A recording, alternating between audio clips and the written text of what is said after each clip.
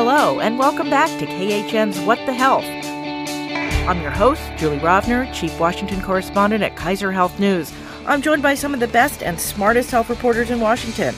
We're here to bring you the latest in news about health policy from the White House, Capitol Hill, federal agencies, and the states.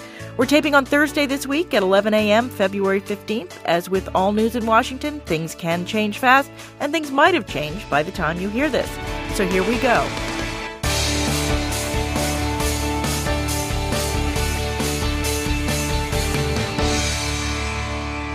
Today, we are joined by Stephanie Armour of the Wall Street Journal. Hello, glad to be here.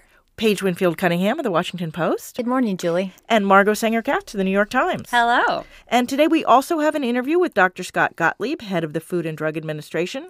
Also, since Valentine's Day was this week, we have some special extra credits for you at the end of the show. But first, the health news this week. President Trump put out his first full budget on Monday, and to no one's surprise, it proposes deep cuts to a lot of health programs. Before we go any further, it's important to point out that this budget is even deader on arrival than most presidential budgets. That's because Congress last week passed a lot of specifics, not just for this fiscal year, which is almost half over, but for the next fiscal year, which is what this budget covers. On the other hand, there are lots of proposals in the budget that Congress could do if it wanted, and some that the administration could do on its own. So with that said, who wants to talk about some of the health highlights? Well, I'm happy to talk about the opioid provisions. I mean, you're totally right, Julia. A lot of this budget was, frankly, kind of boring to read because you know most of it's not going to go into effect. But to me, the only part that was really interesting was the opioid proposals. And that's because Congress has allocated $6 billion more in opioid funding last week. And so this budget, but hadn't actually provided a lot of specifics as to how HHS would actually use that money. It left a lot of discretion up to the secretary. And so I think this budget did give some hints as to how the administration looks at those dollars and might approach it. It asked for $17 billion in total in opioid funding.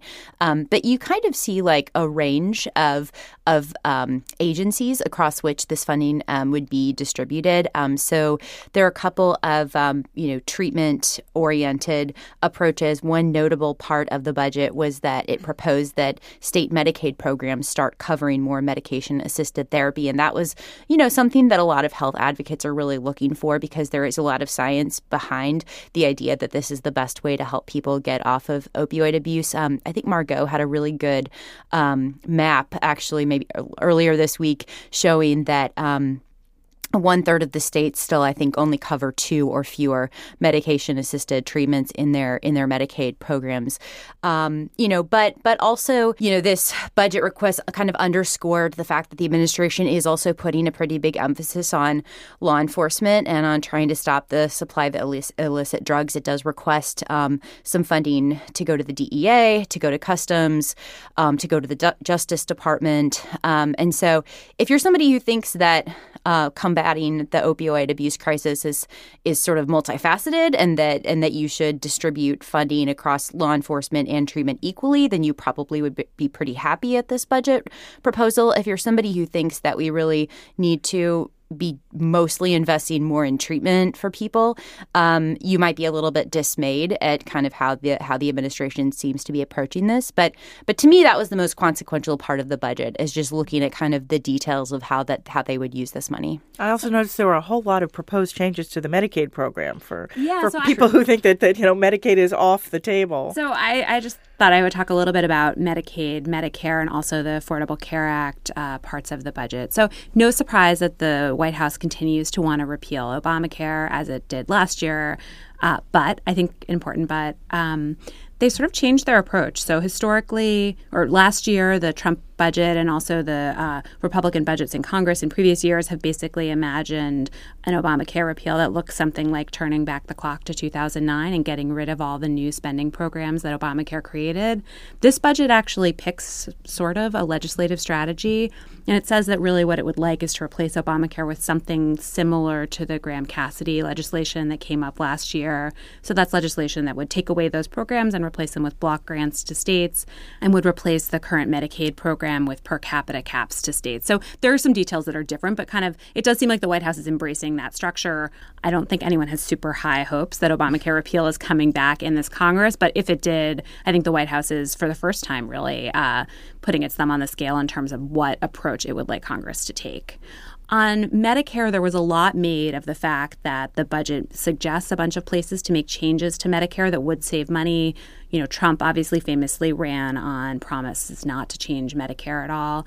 And I think a lot of people on the left were sort of squealing about this as a betrayal of that promise. I would just note that those changes were not big structural changes to Medicare. They were not the kinds of changes that, say, Paul Ryan had proposed when he was the Budget Committee chairman that would turn Medicare into something more like a voucher program. Instead, these were kind of technocratic changes, you know. And every president's budget has a whole long list of proposed changes to Medicare. Well, the last year's budget didn't. So I think last year they were really careful politically to sort of not violate that promise and not really do very much in Medicare. This year you start to see the return of some of these kinds of proposals. But these are, in many cases, identical to proposals that the Obama administration budgets had included and are similar to things that MedPAC and other sort of nonpartisan expert groups have recommended. That does not mean that they're not controversial. It does not mean that they would not reduce spending in the Medicare program, but they're not the kind of like big, entitlement reform, let's shake everything up kind of Medicare reforms that you might think if you were just kind of reading some tweets from activists on the left. I think they were kind of more subtle, and some of them were, I think, quite interesting and worthy of further exploration. In terms of Medicaid, there were quite a lot of proposed changes. There was a huge kind of whack out of Medicaid spending in this budget, which included both this block grant proposal, which would remove a lot of the money that is being spent on the Medicaid expansion in Obamacare, this change to a per capita cap system for the rest of Medicaid that was indexed to an extremely sort of stingy growth rate. So it would be even less generous than the Medicaid per capita caps that Congress considered last year. So basically, the more generous you are as a state with your Medicaid program, the bigger a hit you would take. Well, it has to do with growth over time. So, you start out with some level and the allocations are a little bit weird, but, it has to do with like how, whether you can slow down the growth in spending in your program. And, most, I think, credible experts think that the growth rate that the White House has chosen for this, which is the Consumer Price Index Urban, is substantially lower than the growth rate for medical expenditures in a typical year. So, it would be hard. And one thing else I should note on Medicaid, just to add, is that a lot of health advocates and folks on the left were noting that, even though the budget contains all these proposals for combating opioid abuse, Medicaid covers 4 in 10 people that are addicted to opioids. So if you're simultaneously proposing all these deep cuts to Medicaid, that would seem to undermine your other efforts Which elsewhere. Kind of came up a lot last year during the discussions of these bills. And I think one of the reasons they had trouble getting anything over the top was because of how much it would take from states who were working to combat opioid abuse. And then the budget also proposes in Medicaid, this would require legislative changes, but it proposes changes that would essentially allow states to erect new eligibility barriers for Medicaid. And so one is currently you qualify for Medicaid in the expansion population just on the basis of your income. So if you earn less than, about 133% of the federal poverty limit, that's like $16,000 for a single person in a year. If you earn less than that, you qualify for Medicaid, and you don't have to do a whole lot of other demonstrating about your financial circumstances or your health status. You just get Medicaid. What this bill would do is it would allow states to impose asset tests and to lower the minimums for those asset tests. So, I'm sorry, not this bill. What this proposal, it would propose legislation. It would reinstate asset tests that used to be there that the Affordable Care Act got rid of, which was a huge. At one point, you could not have a car that was worth more than $2,000 and qualify for Medicaid. Now, granted, that was like in the 1990s, but still. But this is also a proposal of a limit on home equity. So, there are arguments for this. If there's a view that Medicaid should really only be available to people who don't have other resources to pay for their health insurance, maybe you would want to make the argument, someone shouldn't have a fancy car and be able to get government-provided health insurance. And that's a values question that we could talk about. But I think it is important in light of quite a lot of research showing that just the sort of hassle of having to demonstrate these things, trying to go to a Medicaid office and prove all of your assets, every single bank account you have, the value of your home and the status of your mortgage, how much your car is worth. That's actually like pretty hard for people to do, and you have to prove a negative that there isn't some asset that you failed to disclose. Historically, those asset tests were associated with lower enrollment in the program, and the budget would also proposes that Medicaid beneficiaries have to affirmatively demonstrate their citizenship. That's also something that's been tried before and was associated with real sharp reductions in enrollment that do not appear to be due to the fact that lots of non-citizens were signing up for Medicaid, but instead were just due to the fact that, a lot of people don't have their original birth certificates and getting them can be a hassle and an expense. And the budget also angered some conservatives because of its interest in returning some cost-sharing reduction subsidies too, which the president risk corridors, right, which the president had ended in October. So that's also touched off a bit of a furor among some of the conservative groups that see this as an action to shore up the very law that, in fact, the budget would knock down. That's always been so weird to me too, because it's like giving money to industry. I mean, like, aren't conservatives supposed to be like pro-business? And no, they're insurer bailouts. They got to get your talking points right. All right, well, enough with the things that probably won't happen. Let's talk just briefly. I want to revisit our conversation. Can we talk about that for 1 second? Because it is kind of amazing that, President Trump cut off these cost-sharing reductions because he felt that they were unlawful, and now is sort of asking for them to come back. To be funded, right, which, of course, they are now debating as part of a stabilization plan. So this gives some... It does make your head spin. But it gives some push to that for Republicans in terms of will they kind of come on board with this idea. Well, but wait, it's not really inconsistent, though, for the administration to ask Congress to do it, right? Yeah. That was the whole thing. The argument was that the money hadn't been appropriated. And the court had sided with Congress, essentially, saying the money had to be appropriated. Although in the initial stabilization package they were looking at that would restore the cost-sharing subsidies, the president was very much opposed to it as a bailout. So that's where kind of the head scratching comes in. There's been a lot of language, a lot of flip-flops on this. All right. Anyway, I want to revisit our conversation from last week about the big bipartisan spending bill, which is something that is law. We talked about some of the headline items. The Children's Health Insurance Program is now renewed for 10 years. The bill repeals a controversial piece of the Affordable Care Act that would create an independent board to cut Medicare spending if its budget exceeds certain limits. And the bill changes the way Medicare pays for some prescription drugs. But there are many, many other health items in that people are just now discovering. One example, this is something Republicans have been pushing for a while, to what you were just talking about, Margot. People who win the lottery are no longer eligible for Medicaid. Right. That's been a really big priority for Republicans. It has been a big priority for Republicans. What else from last week? Anybody have sort of a favorite small item that we haven't discussed yet? I ended up writing about the IPAB just because it, the part of Obamacare that actually never got to live, Republicans have now killed. Yes, this is the Independent Payment Advisory Board. The famous never constituted Independent Payment Advisory Board. The death panels by critics. The so-called death panels. And I mean, there were a lot of arguments all along for why the IPAB might not work very well. The idea that Congress would actually take the recommendations from this board of appointees. And they would have to take them. That was the issue. They would need, I think it was a 2/3 majority to override them. Someone actually corrected me on Twitter about this. So they only need a majority to propose their own cuts of similar magnitude. Congress only needs Congress does. But they need a supermajority in order to ignore the cuts altogether. Right. Okay. Right.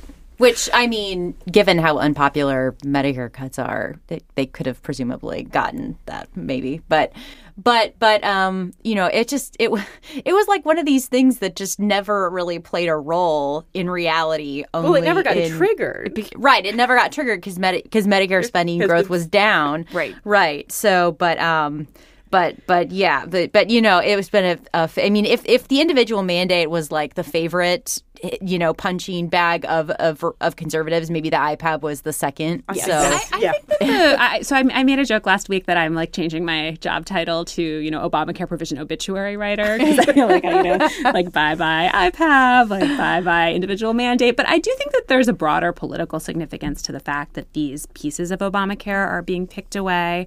These are the really unpopular parts of Obamacare. They're not just unpopular among Republicans. They are unpopular with the public, and they were unpopular among some Democratic lawmakers, too, which is why no one is super sad to see them go. But it's also part of this incremental strategy, though, that Republicans but that's what I was going to say, is that I think it really represents a shift. I think as long as Republicans wanted to repeal Obamacare lock, stock, and barrel, they wanted the really ugly parts in the package, right? So they could say, we're repealing Obamacare to get rid of the stuff that you hate.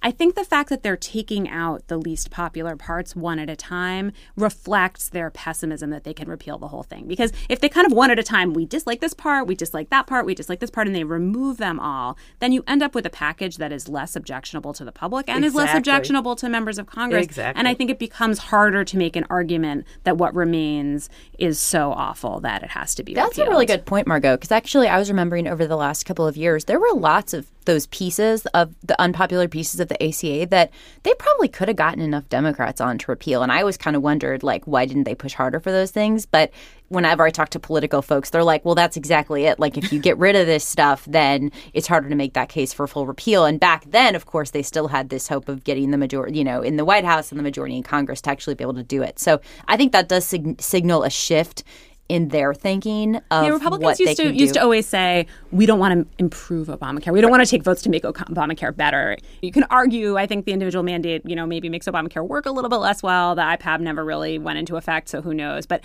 I think that these are votes that could be sort of put in that category of making Obamacare better, which, again, I think maybe reflects the fact that Republicans are a little less committed to full-scale repeal. Which is exactly our next topic, which I think is what you were going to say, Stephanie. If you take what they are doing, especially now the latest debate over potentially employer mandate, and couple that with the regulations that are being done, you do see sort of this increasing chiseling away at it that is just perhaps not the public may not grasp, I think. So tell us about the employer mandate and what's going on with that. Oh, well, as many people know, the IRS started enforcing penalties from the employer mandate back in November is when they said they were going to do it.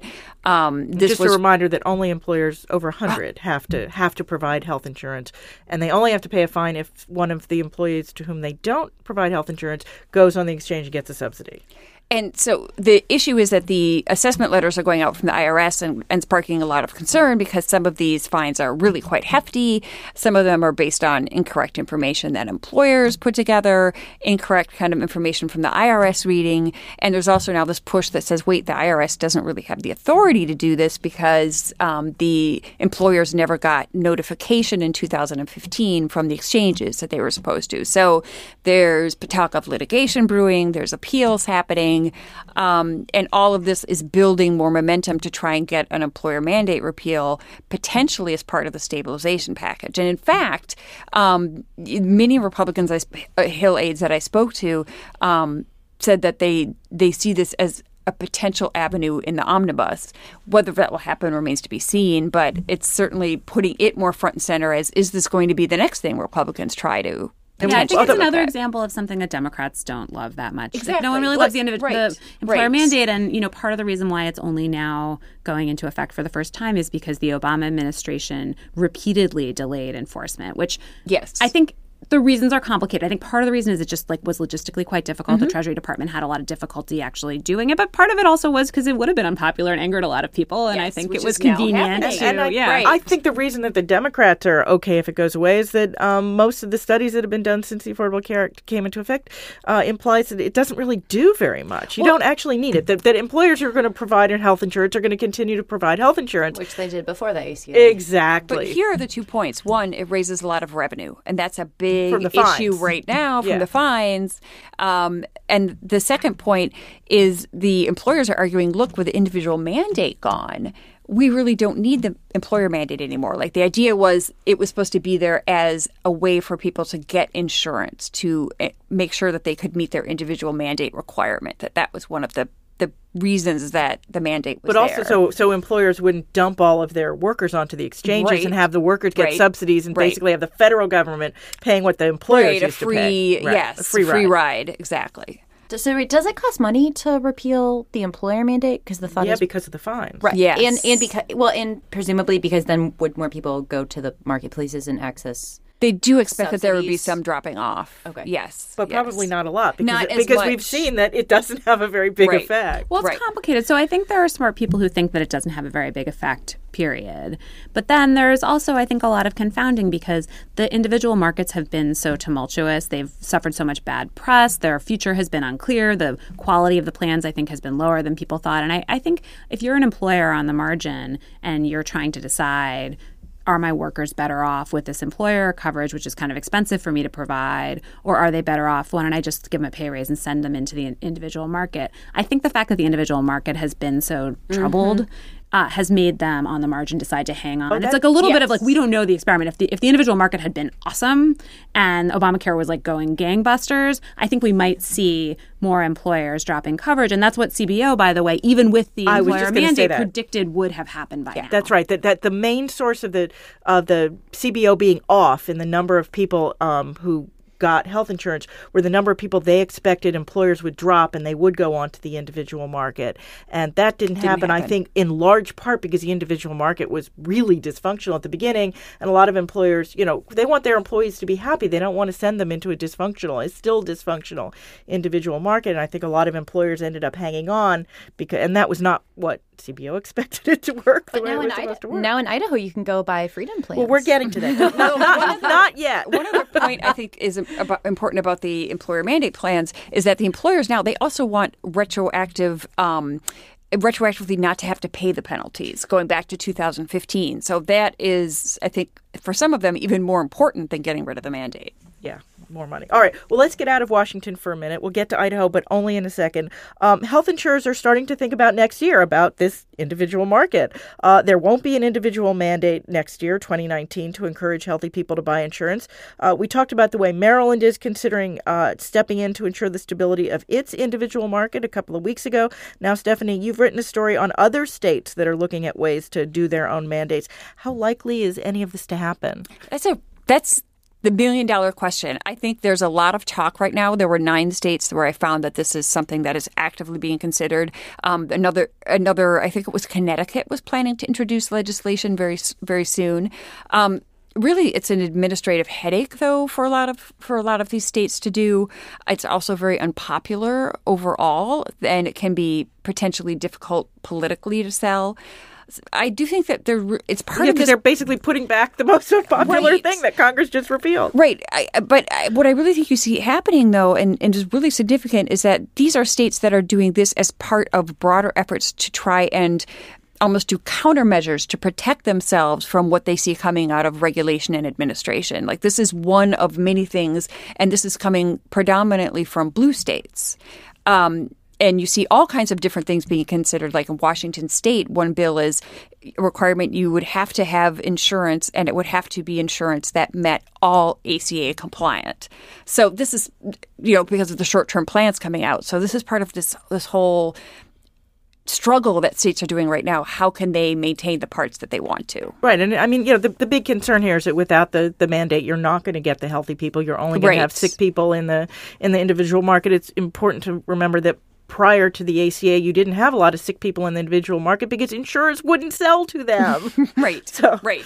Now there are sick people in the market, and the question for the states is how to shore up make sure that the markets don't fall apart. These are a lot of states I'm talking to that felt like it's worked really well, and that's why they're concerned. So I was doing a little reporting about this week, sort of following on Stephanie's story, and I was reminded of the really short time frame available here. So, as Julie mentioned, a lot of these health plans are starting to do the math on next year. They're trying to make a decision like, do I want to participate in this market or not?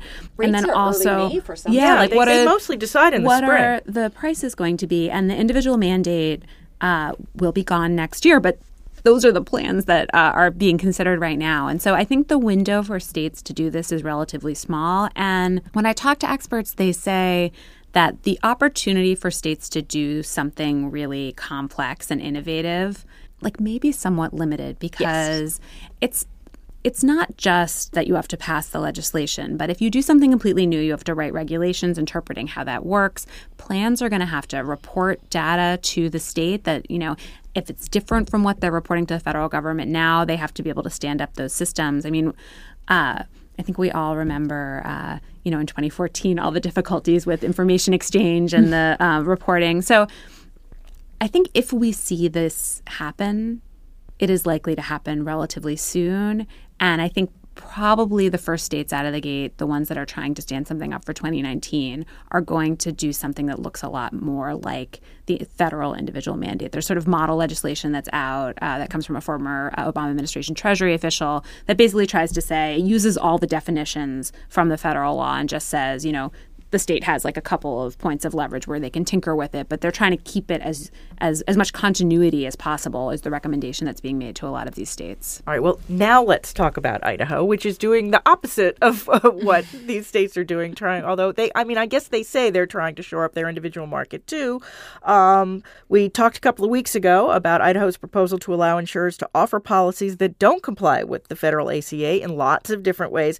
Now, the first insurer, the biggest in the state, Blue Cross of Idaho, has announced it will sell those plans that University of Michigan law professor Nick Bagley now famously proclaimed to be, quote, crazy pants illegal. Who wants to talk about where Idaho goes now? Paige, Well, you were trying to jump the gun. Yeah. Well, so I guess now, the insurers have so they have to go through certification, I guess, right? And so the question is, what will the state's response be now that it's kind of issued this invitation?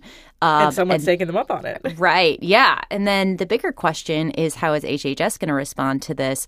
And so what Alex Azar could do if he decided to crack down on this or enforce the new secretary of HHS. Right. So he could basically determine that the state of Idaho is not substantially enforcing the provisions of the ACA, and so could then use that determination to step in as the federal government to try to enforce these provisions, and could enact fines of, I believe, $100 per person per day. Per person per day. Big fines. On these insurers, which would be like massively damaging to them if they actually had to pay this. So, but he's been very, I think all health reporters have been watching Azar very carefully this week as he's been testifying on Capitol Hill yesterday. He's up for when the budget comes out, the secretaries fan out to Capitol Hill to testify on the budget request. So they've had a lot of chances to ask him about There's been 2 this week, and there's one more to come. Right. So he was at House Ways and Means yesterday, and then today at Senate Finance and House Energy and Commerce. But he was asked about it yesterday and was like kind of cagey about it and said, it's our job to enforce the law and there are rules. But then I thought his response was really odd when he also said, we haven't been he said something along the lines of, we haven't been contacted by the state or asked to weigh in, which I thought was really strange because, like, he's head of the federal agency that is in charge of the Affordable Care Act and implementing it. And then this morning he appears to have kind of walked that back even more. And so he talked about, they haven't applied. He would look at a waiver if they applied for it. It's like, my impression is not that they're going to ask for a waiver. They're just going to do this and wait for somebody to come in and tell them no. He did say that he was really grilled today by Wyden, who was saying, look, we want to know, can you tell us in 10 days what you plan to do? And he said, Alex Azar said no. And he was like, can you tell us in 30 days? And even that wasn't flying. And I think the point that the secretary was trying to say is, well, he really has to wait until he finds out what the state is going to do if they're going to certify this. But the Blue Cross plan has expressed its intention to begin selling these plans, I think, as quickly as March 1st. Yes. So, I mean, there's really... It doesn't have to wait till the open enrollment season. Yeah. Right. Well, which is one of the ways they're violating the Affordable Care Act. Also, if you look back at what the Republican Governor Butch Otter said back in January when he was basically inviting the states to do this, is he didn't make it sound like he was going to actually try to even argue that this was permissible under the ACA. I think he was pretty upfront about the fact that he knew it was violating the ACA. And he was saying, trying to justify it by saying, well, we have these, rates in our individual market and that plans are too expensive for people. So we just need, he was making like a pragmatic argument, not a legal argument. Saying that he's trying to, shore up his state's individual market. Right. Well, there will be more to come on this. One quick thing I want to say is that, too, we have the short-term health rules that are expected to drop fairly soon. And I keep saying that, but yes. Yeah, no, I think there's some sense that, well, if those go into effect, it doesn't matter, which I think is a view that some people in the administration are taking in terms of why they want to delay this.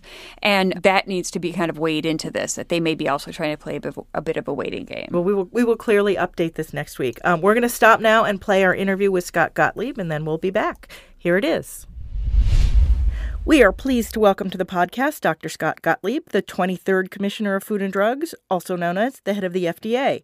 I'm also joined in the studio by my KHN colleague, Sarah Jane Tribble, who covers drug prices. Welcome, both of you. Thanks. Thank you.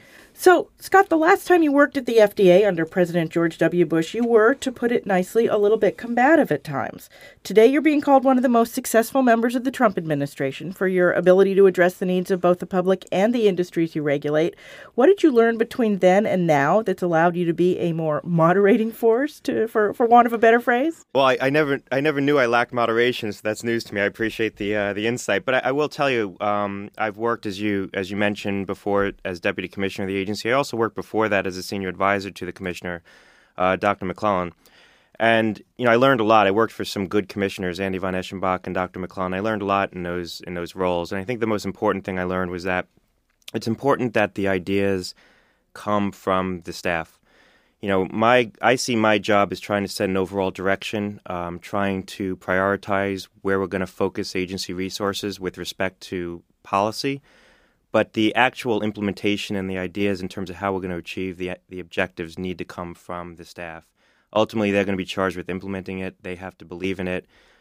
They understand what's possible. So I can come in and say, I think it's very important that we try to think differently about how we address opioid addiction or try to address drug pricing and drug competition with some, different focus. But they're the ones who are going to come up with the ideas on how to achieve those ends. Scott, since taking office, you've talked frequently about anti-competitive practices slowing down the process of drug approval and getting those drugs on the market. You've introduced a drug competition plan last year that focused on generics and said it was time to, quote, end the shenanigans. The Trump budget this week had a 180-day generic proposal in it. Does that address some of your concerns and help end the shenanigans? Well, it addresses some of them. I think that with respect to where I see drug companies gaming the system to try to block competition, there's a multitude of ways that it's going on in the marketplace. I think some of them are within the purview of FDA to address. A lot of them are not. But where we see things that we can address, we're gonna take action to try to address them. And the one that bothers me the most is situations where I see branded companies trying to block the ability of the generic companies to get access to the doses they need to actually run the studies that they need to run to get approval for a generic drug. My view is, as you know, I've supported market-based pricing for innovation. I think it's the proper way to provide the right signals and incentives to get capital formation to develop new treatments. But can you try that a little more in English, please? I think we should have a free market for how products are priced. I think it provides proper incentives for entrepreneurs who are going to make the big investments needed to innovate. But that system's predicated on a premise that when patents have lapsed, you'll have vigorous competition from generic drugs. But before you can have that competition, there's one step that the generic drug makers need to go through. They need to file studies with FDA to demonstrate that their drugs are the same. If branded companies are going to block the ability of the generic manufacturers to get access to the doses they need, so you need between 2,000 to 5,000 actual doses of the branded drug to run those studies if you're a generic manufacturer. If they can't get those doses in the open market, paying full market price, they're willing to go in and just buy it at retail price. But the branded companies adopt a multitude of tactics to block that sale.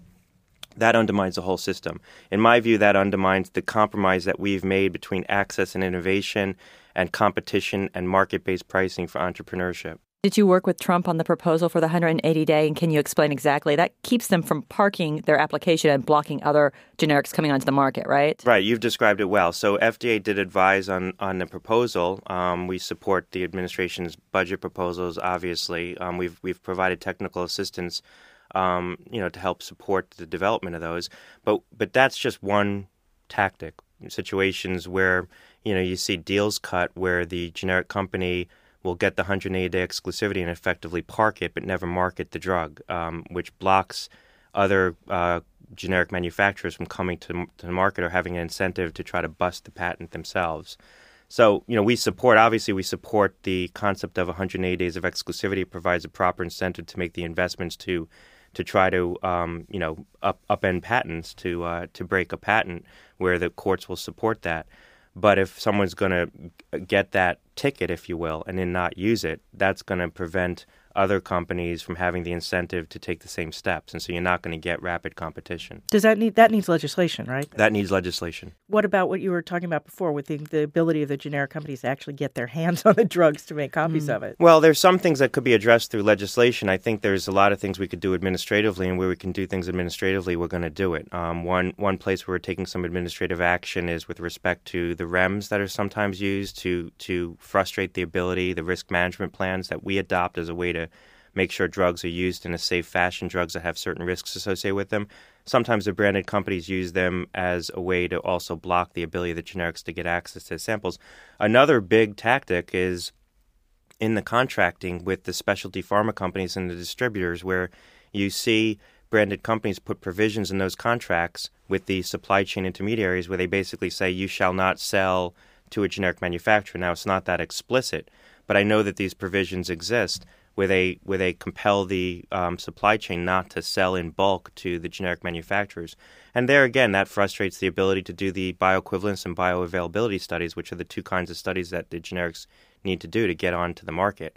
My view is if the generics are willing to go into the market and buy a product at full retail price and pay sticker price for it, they should be allowed to do that.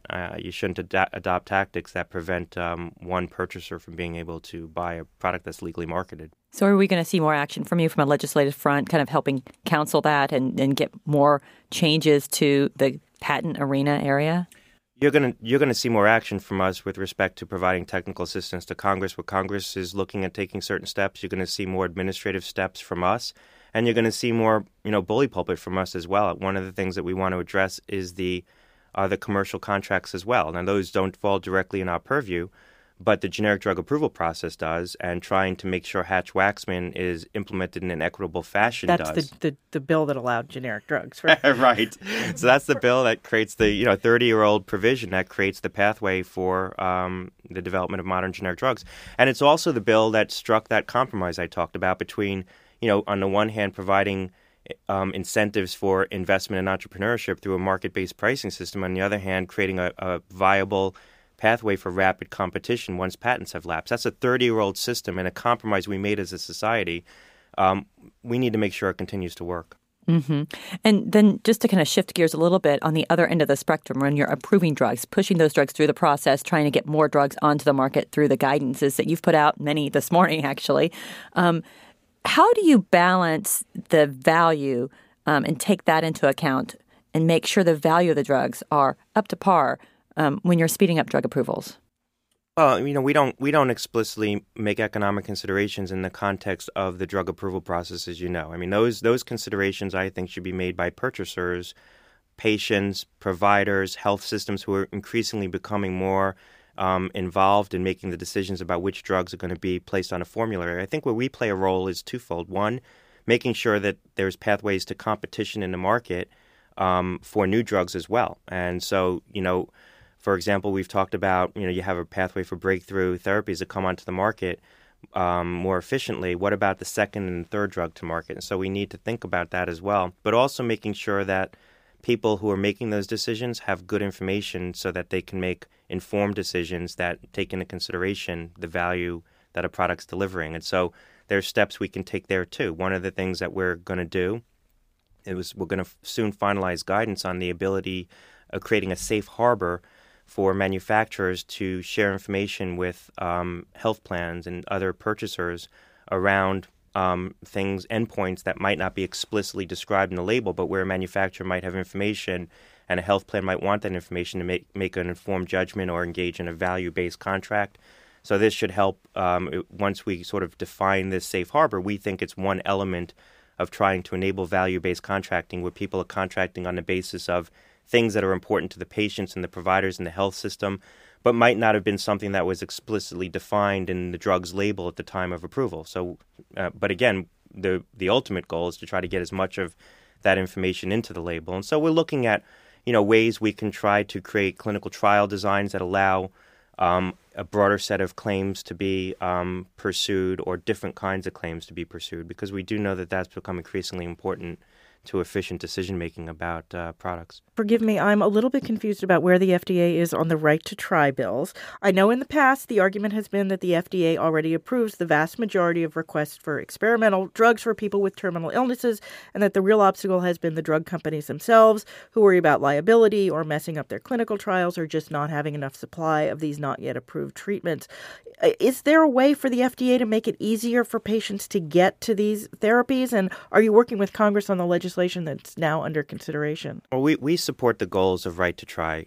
We support the proposition that a patient who faces a terminal disease and is out of options ought to have access to promising therapies that aren't yet approved if the provider's willing to work with the patient and the manufacturer's willing to supply the product. And I think there's always things that we can do to help fashion a better system to help enable that outcome through our current structure. And so we're continuing to look at ways to make the expanded access program work better for patients. We recently created a portal that we think is going to make it easier for providers and patients to not only know what's available, but also apply and get approval for a product. to have access to it if they're facing a situation where they're out of options. And as you mentioned, that system works well, but it does require a little bit of sophistication on the part of both the patient and the provider. And so we're trying to democratize that to make it easier for people to get access to those opportunities. With respect to the legislation, we've been working with Congress. We'll continue to work with Congress. We've provided technical assistance on a number of different bills that have been put forward already. I think that there's going to be a compromise worked out in Congress. I think that there's a pathway forward to have legislation that would continue to build on these provisions and these goals to give patients even more opportunity. I will say that from my vantage point, one of the biggest obstacles that I see isn't necessarily concerns around the liability or the adverse events that might be reported in these settings. It's supply, because more of the drugs that you might want to get access to that are promising products in development are biologics or gene therapy products where you have a very limited supply pre-approval, where the investments to bring on the commercial grade manufacturing are very high, and so many companies don't make those investments till later in the development process. All right. Well, I think that's as much time as we have. Scott Gottlieb, thank you very much. Thanks a lot. Sarah Jane, thank you too. Thank you. Okay, we're going to wrap things up with the segment we call Extra Credit. That's where each of us recommends a story they read recently they think everyone else should read too. But this week, in honor of Valentine's Day, we're going to share our favorite health policy Valentines from Twitter.